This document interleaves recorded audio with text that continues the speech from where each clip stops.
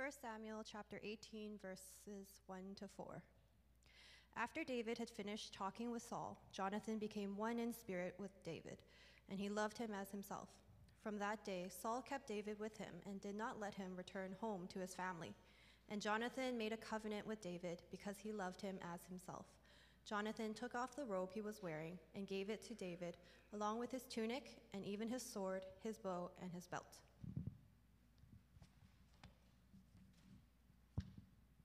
Proverbs chapter 17, verse 17.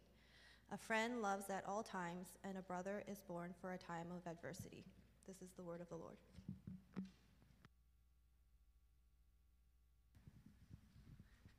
Okay, thank you, Queenie. Before I invite our guest speaker up, I just want to say today, happy July. It's already, the summer is upon us. So we're starting a new sermon series that's going to take us from July all the way through to August, and we're calling it Living Life As, which is a series on all sorts of relationships. So today, Pastor Bill is going to start off the series. We have the honor of having him start off the series on friendship, and next week we're going to be talking about all sorts of relationships. So singleness, marriage, dating, sexuality, all the good topics. We're going to go through that for the rest of the summer, and that should take us till September. So I want to invite Pastor Bill to come on up. He's been with Union Gospel Mission for 25 years, at least 25 years, out at New Westminster, and I've had the privilege of being under his pastoral care ministry for many more years. So I'm thankful that you're able to come to share God's word with us this morning. Let's give a very warm welcome to Pastor Bill.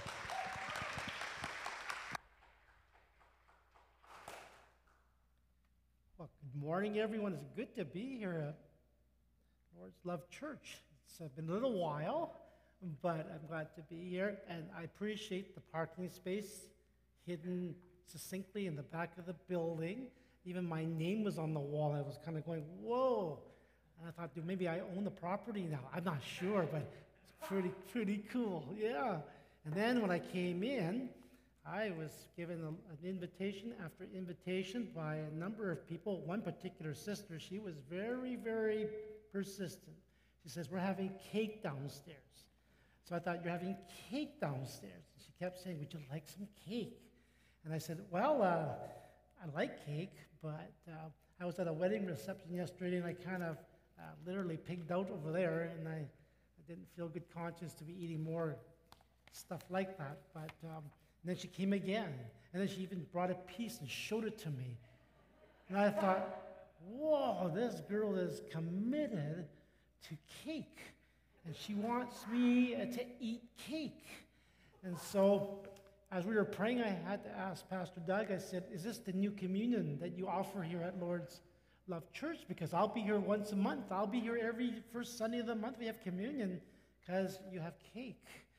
But no, it's not true. We're having that for communion. But that's okay.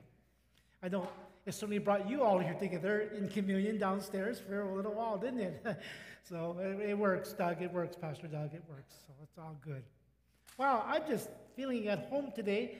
And I was just standing there, and I had my notes in front of me. And I thought, I don't know what's going to come out of my mouth. So I said to Jesus, you're the one that's going to give this sermon. I said, he should always. I just get to come and stand here and try to tell you what he's telling me. And it was funny because I have this, in my car, I have this car now that you all have. They have these miniature monitors on your car, and then your Bluetooth is now hooked up to the radio. And so if you want to listen to music, you have to have your phone. And I thought to myself, wow, this is, and then of course the song came on in one of the downloaded tracks I have, Closer Than a Brother. And I thought, well, how about that, Jesus? You know how it all comes together, I tell you, even before I get to the church. So I tell you, it's neat to be here. Now let me just begin with a little bit of a story. Two men were out hunting. And they were hunting out in the northern part of the United States. And suddenly one of the men yelled, and the other looked up to see that a grizzly bear was kind of charging down at them. And the first man started to frantically put on his tennis shoes. And his friend anxiously asked, "What are you doing? Don't you know you can't outrun a grizzly bear?" I don't have to outrun a grizzly. I just have to outrun you. Aren't you glad we don't have a Heavenly Father with a friendship like that? It's so true. How many friends do you have? Like, how many friends do you actually have? I'm not talking about acquaintances. I got a cajillion acquaintances.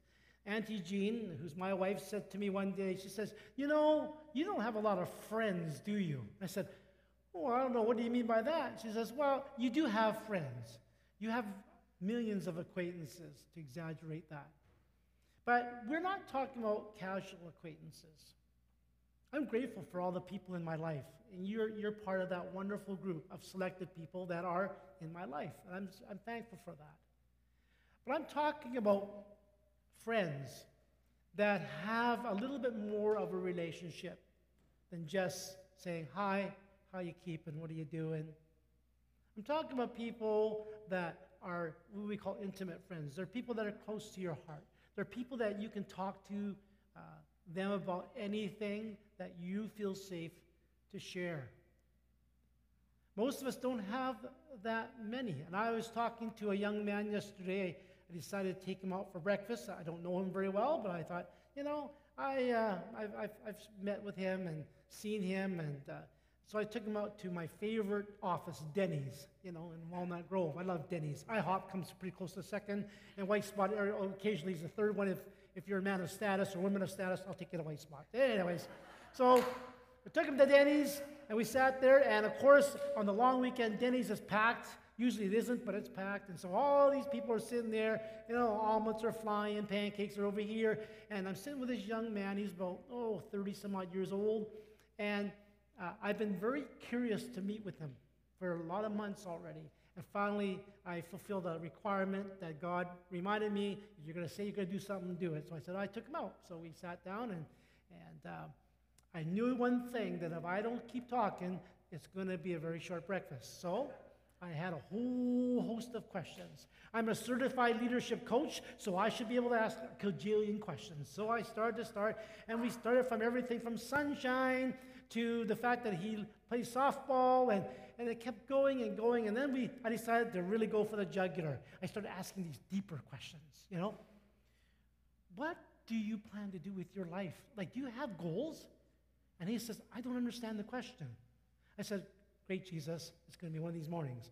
So I said to him again, I said, do you feel from your friends, the acquaintances you have, do you feel supported and cared for? I don't understand the question. And as I kept asking these really deep-seated questions, I started to realize he has no relationship with anybody. And you know what's really scary? I meet people like this when I work at UGM, and that's their story. Most of them are very beat up and whatnot.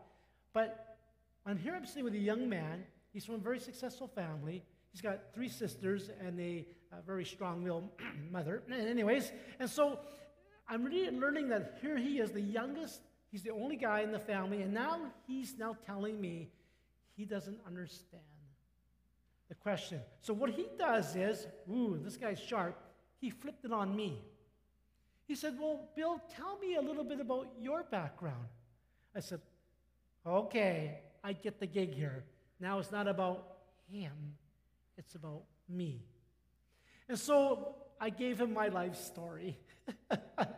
And it lasted very short because I knew he couldn't handle it, because he's not used to talking and being with people. So, and one like me too. So we continually went through our omelets and whatever else. He was eating pancakes, and he kept looking at his watch, and I'm getting the message. He's ready to run. Now, what I'm saying all this for you is to say to you that people are people who need to be seen.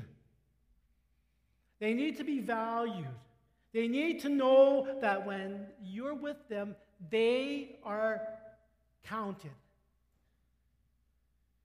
And as Christians and as a church, Our job isn't to be a theological monster to beat up on people to tell them what they don't know about God.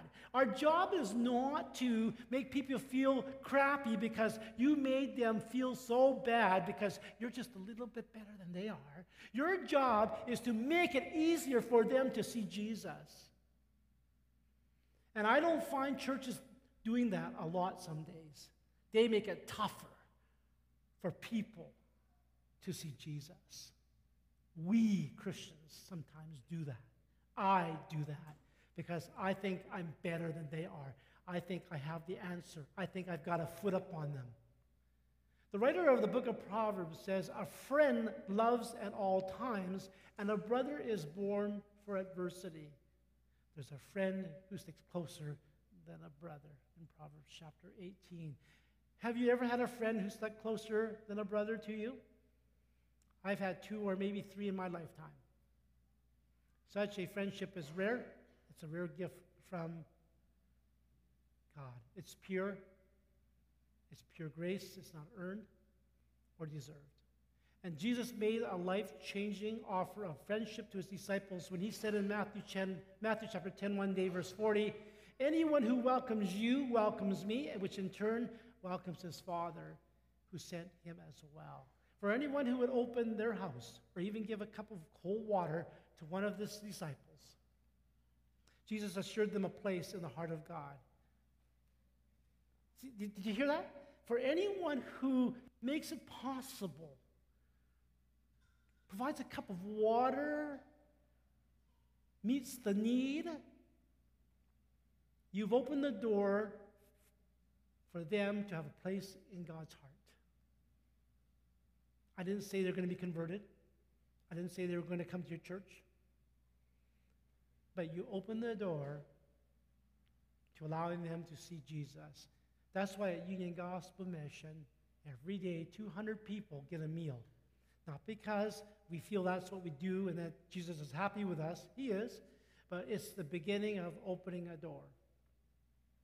You have to find a place where it levels off. You can't just lure them into this building and then hope that they're going to get spiritualized. Believe you me, that doesn't work. Because they're looking for what? They're looking for a friend. They're looking for a friend. We have gone through COVID, and people have been so disconnected. What do I hear all the time? Pastor Bill, we're looking forward to going back to church because we've been so disconnected for 2 years. 2 full years have we had this disconnect. I am tired of being a Zoom zombie, by the way. I don't like preaching through Zoom. I love seeing the wonderful faces all in little small squares smiling at me. But I'm tired of saying to pastors, when I speak, you don't now all of a sudden turn your cameras off. I don't want to do that.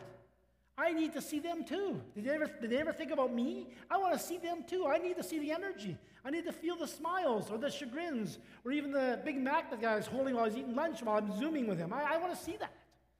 Because I need people in my life, even as a pastor, I need people in my life because we need relationships.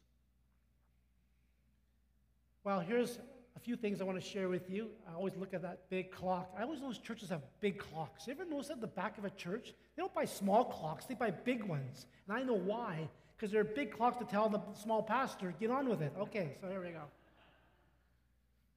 The sermon, the passage that was read by Queenie, there's a number of passages I want to visit, but we're not going to dwell on them long because I just want to make points with them, okay? In 1 Samuel 18, verse 1 to 4, we have a picture of 2 people, David and Jonathan, good buddies. It's only moments that after that David has taken out the big goober, Goliath, right? And as he's done that, he takes the giant's severed head in to show King Saul. It's kind of like a trophy, but I wouldn't advise you to go around decapitating people to show your favorite person. But anyways, while celebration is cheering on, the Philistines got a kick in the rear end, and guess what? David, he's the man, right? He's the man. David is the man of the hour, the year, the decade, the century. He's David, you know. He's the guy, you know. But no one has ever done what David has done. Good on him. But then we read that after David had finished talking with Saul, Jonathan became one in spirit with David and loved him as himself. It will help to know a couple of facts behind that little statement. First, Jonathan is the son of a king named Saul, which means he is next in line for the throne of Israel. Secondly, Jonathan is himself a brave warrior. He had proved it in the battle of Michmash some months ago earlier when he also fought the Philistines. In fact, killing Philistines was his favorite outdoor sport. Yeah, okay, good on you, John. Thirdly, Jonathan had witnessed the mighty victory David won over Goliath. No doubt that explains why his friendship was born. Jonathan saw in David a very common spirit. Do you have a common spirit with this community? I asked pastors today in churches, that's probably why I don't get asked again. But anyways, I always ask, do the people that your church building is located in, do they know who you are? Like, do they have any idea what you do here? Do they have any idea that I'm here? And I'm not saying anything except for the fact that at least you put the sign on the wall telling them that I'm here by my car. But my point is, do people, we talk about the 30th anniversary of a church, those 38 years, what do the people in Fraser and 47 think about Lord's Love Church? Now, I'm not throwing guilt at you. I'm just asking a question. That's what I always do now. I just ask questions. I leave it up to God to tell you the rest. But what do they know about Lord's Love Church? Do they know you care? Or do you care? Do they know that you would like to just have a word with them, talk to them, ask them questions, or just say, hey, it's good to see you. Have you done a prayer walk where you can walk around as a group, small groups, and just say hi to people on Fraser Street? That'd be cool. Walking down. When was the last time someone out there heard someone greet them? You don't know that. But God may want you just to go out there, prayer walk, and just engage with the community. You don't got to bring them in here with a chain and nylon rope and convert them, because you won't work, because you can't convert anybody. But you can love them. You can let them know that in this neighborhood there are people that care. We call it friendship. It's friendship on different levels, but it's friendship. You know that when you got married, some of you who got married, you exercise friendship at the ultimate level, that your better or significant others, most people always say that when they see Auntie Jean, she's the better half. But anyways, that is friendship. It begins at friendship. And as Pastor Doug leads you folks on a journey in relationship series, you're going to learn pretty quickly about how important friendship is to your marriage. I officiated a wedding yesterday, and I was so pleased to know that the people I married, they have a real friendship. That's where it begins. It doesn't begin in feeling warm and fuzzy and that the world is going to spin around you. That's byproduct of your relationship. But friendship is the beginning of everything. Because if you don't know how to become a friend, you're not going to become a good friend to your wife or husband or anybody else for that matter. But so often, we hopscotch over friendship because we don't see friendship as a big deal. It's kind of like a starter, but we never see it as a finisher. My wife and I, and my wife, Auntie Jean, should get a medal, by the way. We're celebrating our 40th anniversary, Lord willing, in 2 months. Yeah. I wish my wife was here. She would have appreciated the applause for her. I swear to you, I think I've given her a reason every one of those 40 years at some point maybe to have considered leaving me. And I wouldn't have blamed her, frankly. But thank goodness that's not going to happen, I don't think. We're going to go on a cruise. We're going to go to Alaska. We're going to hang out, eat food. We're going to be together, and I'm glad I'm going to be spending it with my best friend. There's more to it than that, though. Jonathan became one in spirit with David, but that's really not a very good translation when you read that sometimes, because it happens that the King James Version is more accurate when it says, the soul of Jonathan was knit with the soul of David. I love that. It's not about just hanging out as two buddies by, 7-Eleven. It's about the soul. It's about meshing. Oh, when I come to this building, and I've been coming in and out of it for a few years, I think probably I've been around for at least 20 of them, of the 38 years, you might say. I've always felt my soul has been in kindred here. You've had good pastors here. And some of you are still here, and you don't realize what you do and how you've impacted my life. But the second thing, so the first thing is about commitment. That's my first point, commitment. The second thing I want to share with you is found in the text of 1 Samuel chapter 19. Queenie didn't read that, and I didn't want her to read it because we get into a lot of reading instead of just looking at this text. You can read. I don't have to teach you how to do that. So you can go home and you can tear apart these wonderful verses and get what you need to get out of them. But what I want to encourage is, secondly, is there is a commitment. As friends, there's also protection. Protection.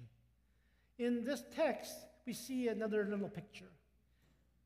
Between the first passage and this text is the account of Saul exploding in jealousy.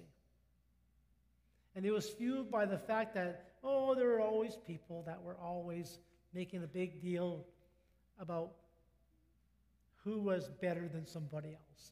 That's okay. I'm sure the intention was good. The scriptures say Saul has slain his thousands, but David is tens of thousands.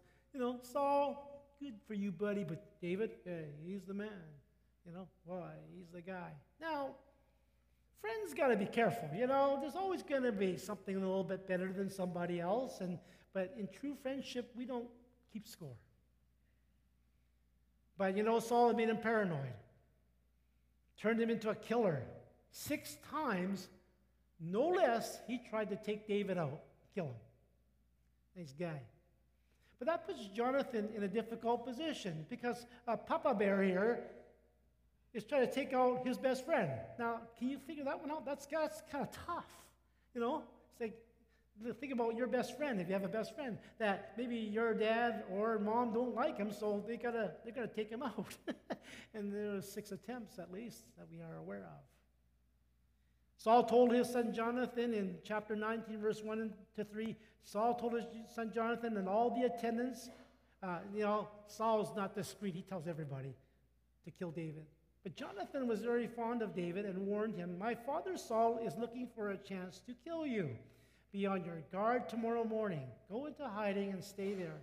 I will go out and stand with my father in the field where you are. I'll speak to him about you and will tell you what I find out." Now the passage goes on to tell how Jonathan spoke up to his father Saul. He spoke to his father Saul in David's defense and pointed out that David had done nothing wrong. And in fact, saved Israel by killing Goliath. You see, Saul now, being jealous, misses the whole issue. He's forgotten that he actually sanctioned David to go and take out the big goober, Goliath.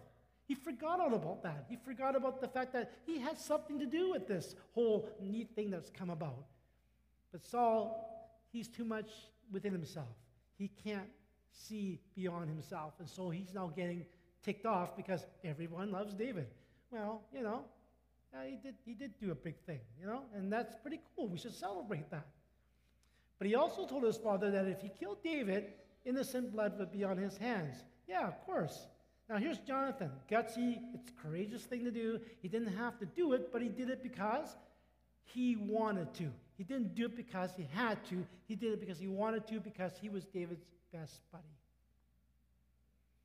What does it mean to protect your friends? Number one, it means you aren't ashamed to stand by them when things get rough. We all have our share of fair weather friends whose major talent is disappearing when the hard times come. But the scriptures tell us a friend loves at all times, does it not? And a brother is born for adversity. Have you ever thought about that? It's kind of an oxymoron, A friend loves at all times, but then the friend is born for adversity.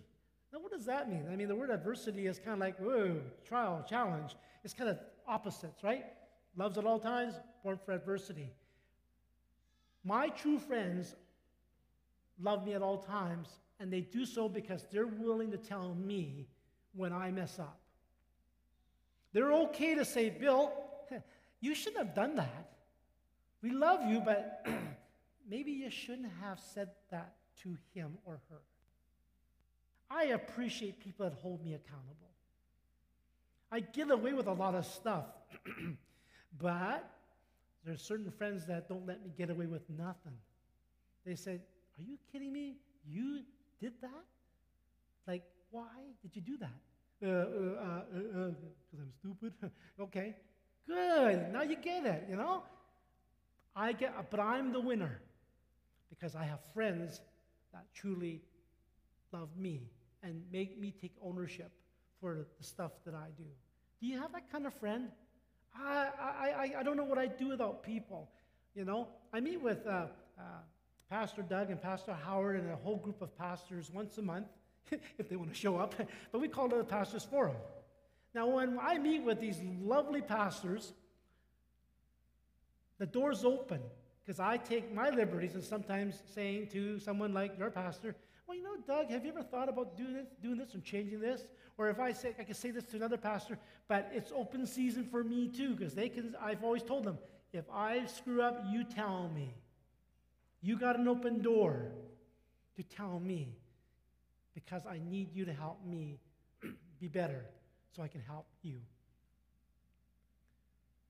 Are you open to that?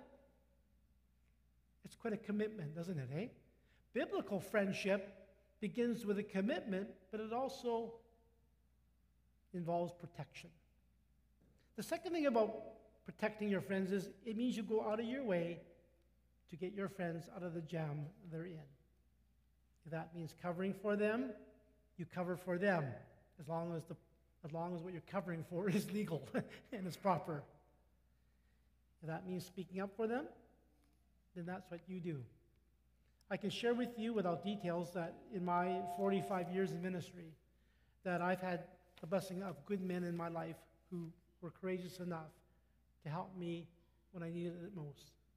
I can tell you that some of the things that I encountered and did in my experience, they were very honorable. I'll tell you something about this, where your church is. None of you will know this. Now you will. A long time ago, it's not like the start of Star Wars. A long time ago, should have that thing going. But anyways, I was one of the members of the biggest street gangs in Vancouver. This is where I hung out. This is where I did all my wonderful angelic things that I did for life. Harassing people, stealing from them, beating up on people. Not proud of it. But part of my history, before I met Jesus, was I was part of this gang that roamed through the Fraser. This is where I used to live, actually, 30th and Fraser, and this whole area. It's changed a lot. It was my area and my feeding ground for doing what I thought was good, being part of a gang. But, you know, when God brought really good men into my life, good friends, they protected me. They spoke up for me. They even defended me and gave me an opportunity for a second chance. These were men that God sent into my life. They were men that cared about me. They became my friends. They didn't preach at me. They became my friends, and by their own examples, they showed me how to live a life that was worth living, and that whole example led me to a saving knowledge of Jesus at the age of 15.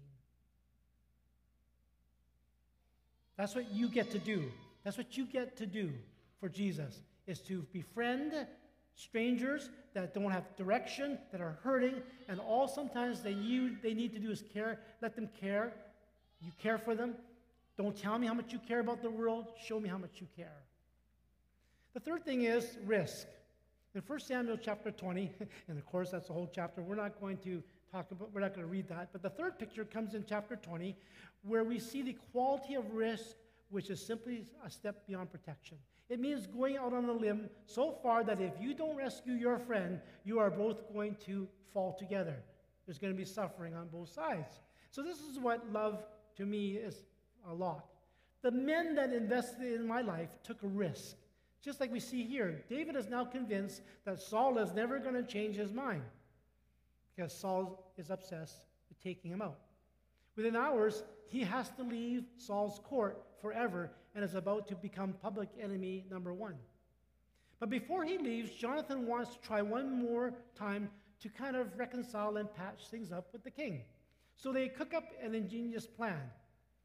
If it has to do with setting up a test to see if Saul will react to David's absence during and before the new moon festival that they have.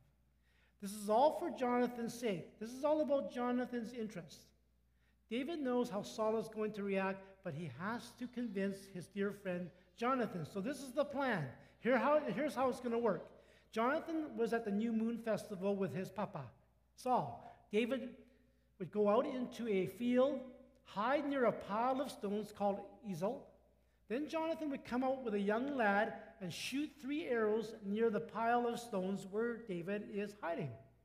When the boy went to pick up the arrows, Jonathan would either say, the arrows are near you, and if he said that the arrows are near you, that would mean David was safe. But if he said, the arrows are beyond you, that would mean David was in danger and must run for his life. When Jonathan went in to see his father, of course, after that plan went into place, Saul went ballistic. Everything just blew up in Jonathan's face. Verse 30, Saul's anger flared up at Jonathan, and he said to him, "You son of a perverse and rebellious woman, don't I know you have sided with the son of Jesse to your own shame and the shame of the mother who bore you?" He said to his son, "You make me sick. I wish you had never been born." Verse 33 says, Saul hurled his spear at him to kill him. Then Jonathan knew that his father intended to kill David. Jonathan's pretty observant. If my dad threw a sword at me or a spear, I would figure that he's going to kill me. Wouldn't you think? It's kind of simple, right?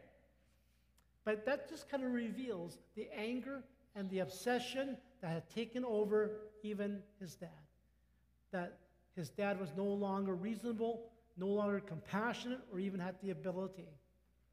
The next morning, Jonathan goes out with the little boy. They shoot the 3 arrows, and the lad who goes out by the pile of stones cries out, "Isn't the arrow beyond you?" And then he added, "Hurry, go quickly, don't stop." So David now knows Saul's not interested in reconciling, and boom, off they go. David's on the run. The boy goes back into town. David was supposed to leave, but he couldn't leave Jonathan just like that.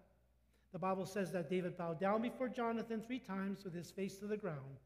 The Bible adds that David wept. Why? Because he recognized what Jonathan had done for him.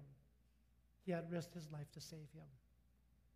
And he had done it gladly, without complaint, because that's what friends do for each other. What does the Bible say about this? That greater love has no man than this, that he laid down his life for his friends.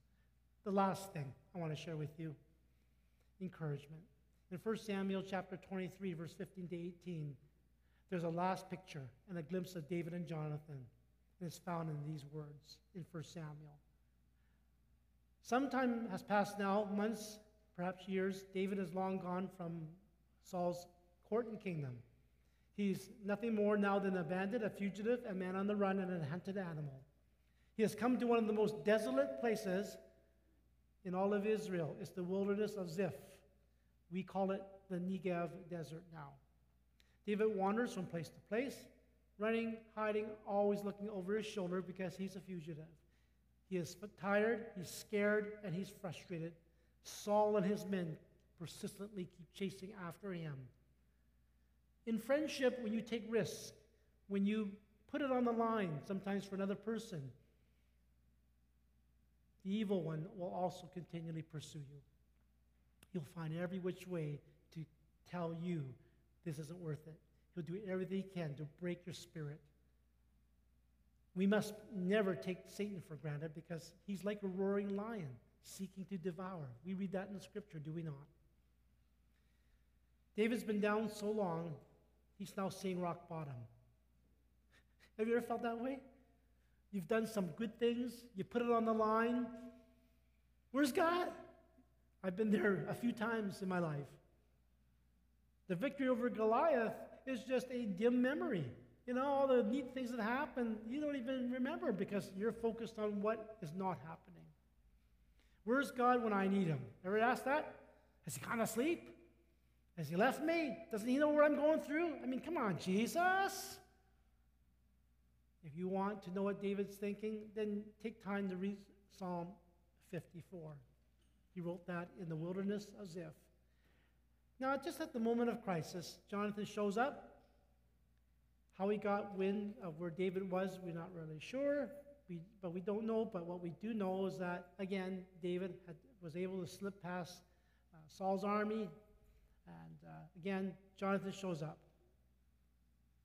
A friend shows up when he's needed the most, not when it's convenient. We live in a world that praises convenience. If it's easy, I'll follow through. If I can push a button, sorry to you IT people, but if you push a button, certain things can happen. Me and the computer, if I push a button, things do happen, but they're not encouraging. My daughter always says, "Dad, you know how to use a computer?" Well, kind of. She says, "I have the exact solution for you. Don't touch the keyboard, you'll be fine." So anyways, and that's encouragement for my daughter. Anyways, but we understand that this is the final kind of quality of biblical friendship that I hope will create, out of these four, will create you a desire to understand what Pastor Doug is going to lead you in the series of relationship. Let me just finish here. Yay. See how Jonathan does in terms of encouraging David. First, he says, "My father will never lay a hand on you." That's a commitment there for him. Second, "You will someday be king of Israel." There's another encouragement. Thirdly, "I will serve by your side." Fourth, "Even my father knows this is true." What a man, what faith in God. Jonathan has risked his whole life to help David become successful. That was the last time David ever saw Jonathan alive. They never met again. Jonathan would later die by his father's side, fighting the Philistines on Mount Gilboa. Let me just finish with this one thing. A British publication once offered a prize for the best definition of a friend. Among the thousands of answers received were the following: one who multiplies joys, divides grief, and whose honesty is inviolable. Another definition was one who understands our silence. Another one was a volume of sympathy bound in cloth. Another one was a watch that beats true for all time and never runs down.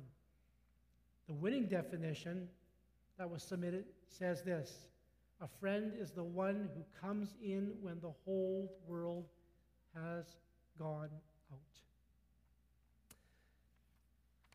I don't stand before you because I have education, because I know the Bible, because I'm supposed to be viewed as someone that's wise. I may not be a wise man, but sometimes many people will say I'm a wise guy. But you know, I stand before you as a testimony of the friendships that have been around me all my life. I would never been able to get from A to B without sitting down with someone who, over breakfast, who said, "You know, Bill, I think you're valuable. I think God has a reason for you to be doing what you're doing." And this was something that was said to me nearly 40 years ago. And at that time, I didn't even believe him then as well. Now, my mentor has passed away just last year. I've missed him dearly because he's gone. But one thing that I heard at his funeral was simply this: and God was saying to me, "Bill, it's your turn to protect his legacy, but it's your turn to be a friend, a real friend." And I'm so pleased that your pastors here have given me permission to be that. For a long time. It hasn't just been recently. Doug and Howard and all the rest of the fine men and women that have led this church, they've given me permission to hang around and just be with them. And I find that being a friend is a very special way of telling people about Jesus. Because if you remember John chapter 15, he said, "I don't call you slaves, I call you friends." Let's pray. Father, we are in days of chaos, and we are in days of disconnect, and we are in days of trouble. But these are days that are exciting because the greatest need for us to share you is to be able to become people who come alongside others, to give others value, and to tell them as a friend about Jesus Christ. We don't convert people. We don't change them. Thank the Lord, you get to do all that. All you ask is for us to come alongside and care. It could be a family member. It could be someone on the street here in Fraser Street. It doesn't matter. Someone at work. God, help us to care enough to be a friend. May it be so in Jesus' name.